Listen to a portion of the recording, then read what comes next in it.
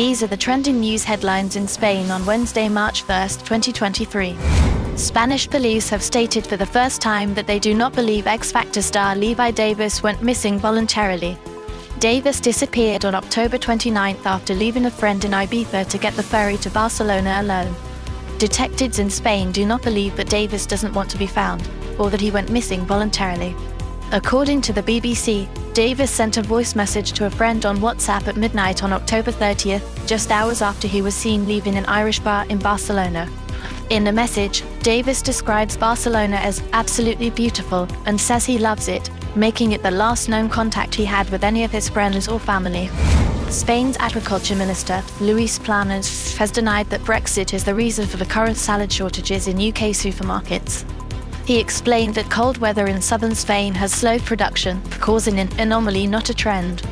While exporters face new administrative procedures and additional expenses, Planas said things have generally gone well with Spain's post-Brexit food trade with the UK, despite smaller producers of wine, cheese, and olive oil struggling to accept the higher costs. Trade data shows that although the value of vegetable shipments from Spain has increased since Brexit, the volume has dropped. Winter weather hit Spain, with heavy snowfall and freezing temperatures brought on by Storm Juliet.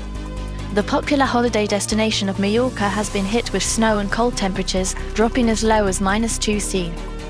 Weather experts have warned of particularly heavy snow across the island's Serra de Tramuntana mountain range, with lower amounts of snowfall even at sea level. A red weather alert is in place due to large waves on the north side of the island, with Spanish officials warning of 8-meter waves. Temperatures in parts of central mainland Spain have dropped as low as -15.8°C.